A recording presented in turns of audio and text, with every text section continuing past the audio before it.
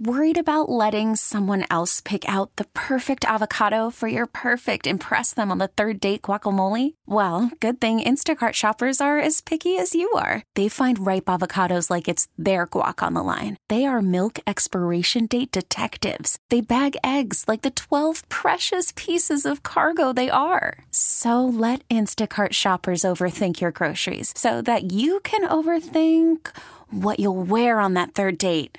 Download the Instacart app to get free delivery on your first 3 orders while supplies last. Minimum $10 per order. Additional terms apply.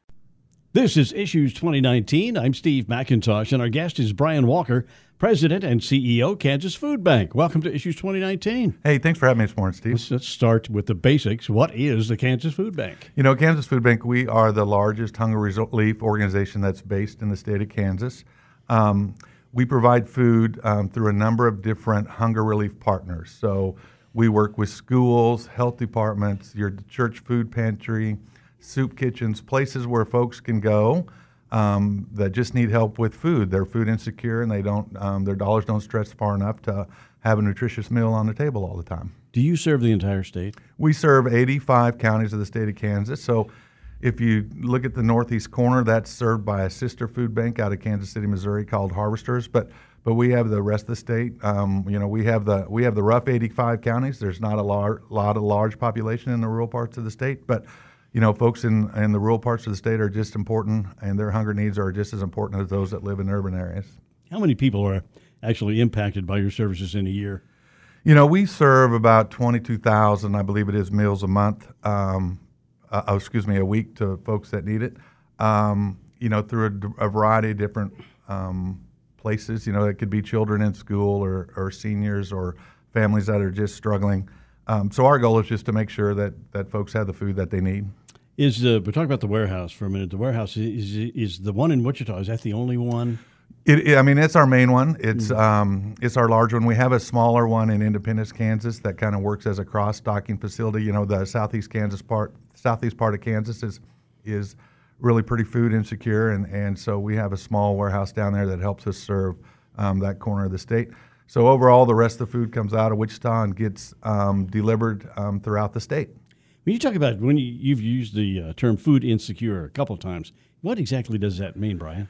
So food insecurity doesn't mean that people are hungry every day, but what it does mean is that at some point the folks don't have enough money to put a nutritious meal on their table, and they need help with food assistance. So whether, again, that's going to a food pantry or soup kitchen to make sure they have food to eat that night. Now give us an idea of the size and shape of the hunger problem in the U.S. I imagine you've got some pretty good statistics. Yeah, so hunger in Kansas is a little bit higher than the national average. The national average overall, there's about 12.5% of the population that's food insecure. In Kansas, it's 12.7, so it's a little bit higher. But here in Sedgwick County, it's 13.8% of the population, and that's overall.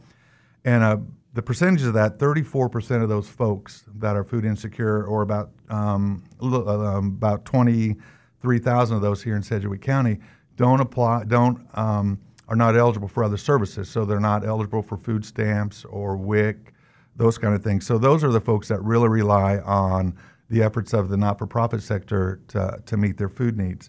Now, the scarier part of that is children. It's roughly about 1 in 5 Kansas children that are food insecure. And so, again, here in Wichita, that's about 26,000 children, and about 8,500 of those don't qualify for other services, again, like SNAP, free and reduced lunch at school. And so although all those folks are relying on the food bank at some point during the year, those folks that are not eligible for those other services are the ones that really need the services of the Kansas Food Bank. Now, how long have you been with the Kansas Food Bank? I've been at it'll be 23 years in January. So I started at the food bank. I came out of the grocery business. And I just, I have one of the best jobs in the state. I get to wake up every day. I go to work with a great, dedicated staff who want to make sure people have food on the table. And every day we know that, we've helped to change somebody's life through the help of all the folks that support the food bank. When you were talking about you were in the food grocery, was it grocery business, wasn't it? Yes. And when you were doing that, was there something that you saw or some opinion you came to that kind of triggered you into going into a nonprofit type situation? Actually not. I knew the food bank existed from working in the grocery stores here in town, but the opportunity just arose to go to work for the food bank, and I took that, like I said, 23 years ago, and it's been the best decision I've ever made. I believe most of our staff feel that way. We have a staff that's been, guys have been around a lot longer than I have, and so it just makes you feel good. Although everything everybody does is heartwarming. To us, we know that we get to help somebody. Did you start there as CEO? No, I started as an operations manager. Okay. And I've been CEO now, it's been probably 15 years or so, a little longer than that. I've been CEO of the organization. How many employees do you have? Right now we're at about 26 employees. Most of those are drivers, right? So we pick up food at all the retail outlets here in Wichita. So if you think of any place that you buy groceries, we will pick up food from them, whether it's dry goods or it's produce or it's meat, all that stuff that's still good, but it may not be good enough to be on their shelves. They'll donate that to the food bank, and then we'll distribute that through our partners here in Wichita, let's say like the Lord's Diner or your church food pantry. So most of those guys are drivers, and then order fillers, because we fill every agency's order. So most of it, what we do is operations driven. So they all have a hand in putting food on the table. So that perishables food, that's where I'm getting a little scary about that. It was everything, like the meat and so forth. It's going to be okay though. Yeah, you bet. So they freeze it, and then we pick it up in refrigerated trucks, and because of rules that these companies have, we check temperatures. We make sure everything is okay, and it's all really good product. Yeah. And it's nutritious product, and it just helps feed people. Where, a number of years ago, most of this product would have just gone to the dumpster. And now it's going to good work. Good idea. How many volunteers do you have? We have over 500 or 5,000 volunteers. Wow, really? Yes. Wow. And the great thing is about 2 months ago, we just opened our new Sunderland Volunteer Center. So we added 21,000 square foot onto the back of our current facility, where all the volunteer work was being done in the warehouse itself. Now we have dedicated volunteer space for them to work. It's climate controlled, so it's not 100 degrees and it's not 20 degrees in the wintertime.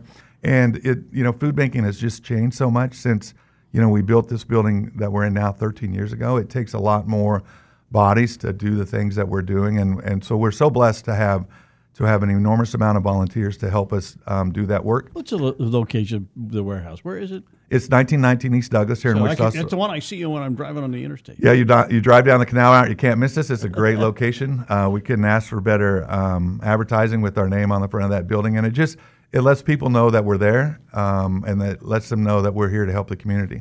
I know that you do some heavy lifting around the holidays. Tell us about your efforts around Thanksgiving.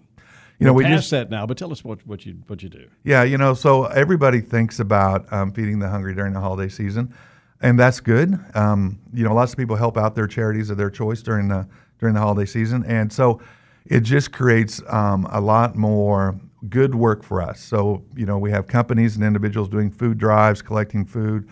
So we have we have to pick that stuff up and get it delivered, and then then the agencies that we serve at Christmas and this past Thanksgiving is, just like all of us, they want families that are food insecure to be able to sit down, have a nice meal for the holiday. So most of them are handing out, the complete holiday meal, which means more food. And then you're in wintertime, right? And so heating bills go up and expenses go up, and so we just see an increased need in the last few months of the year, and then rolling into next year. And Christmas is going to be.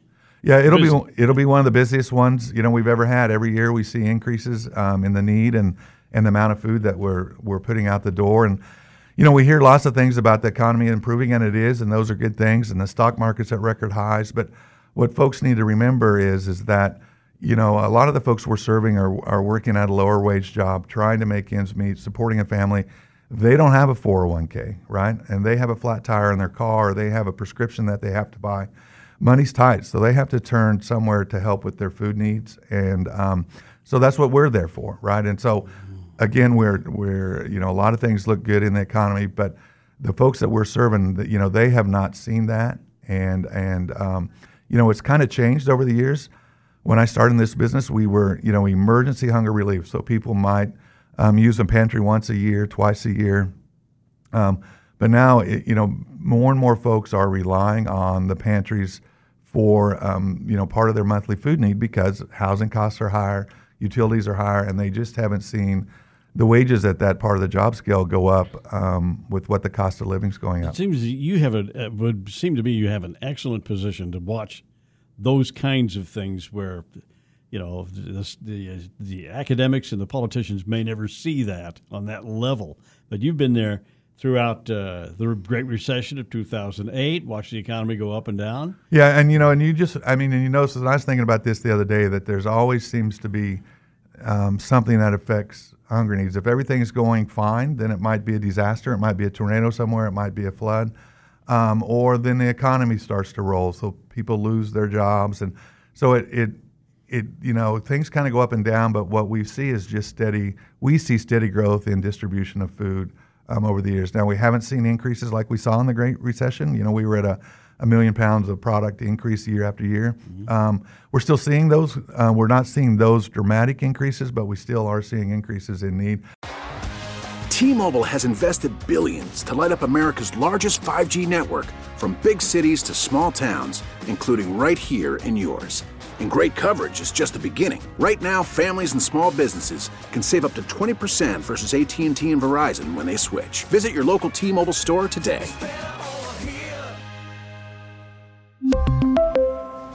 Plan savings with 3 lines of T-Mobile Essentials versus comparable available plans. Plan features and taxes and fees may vary.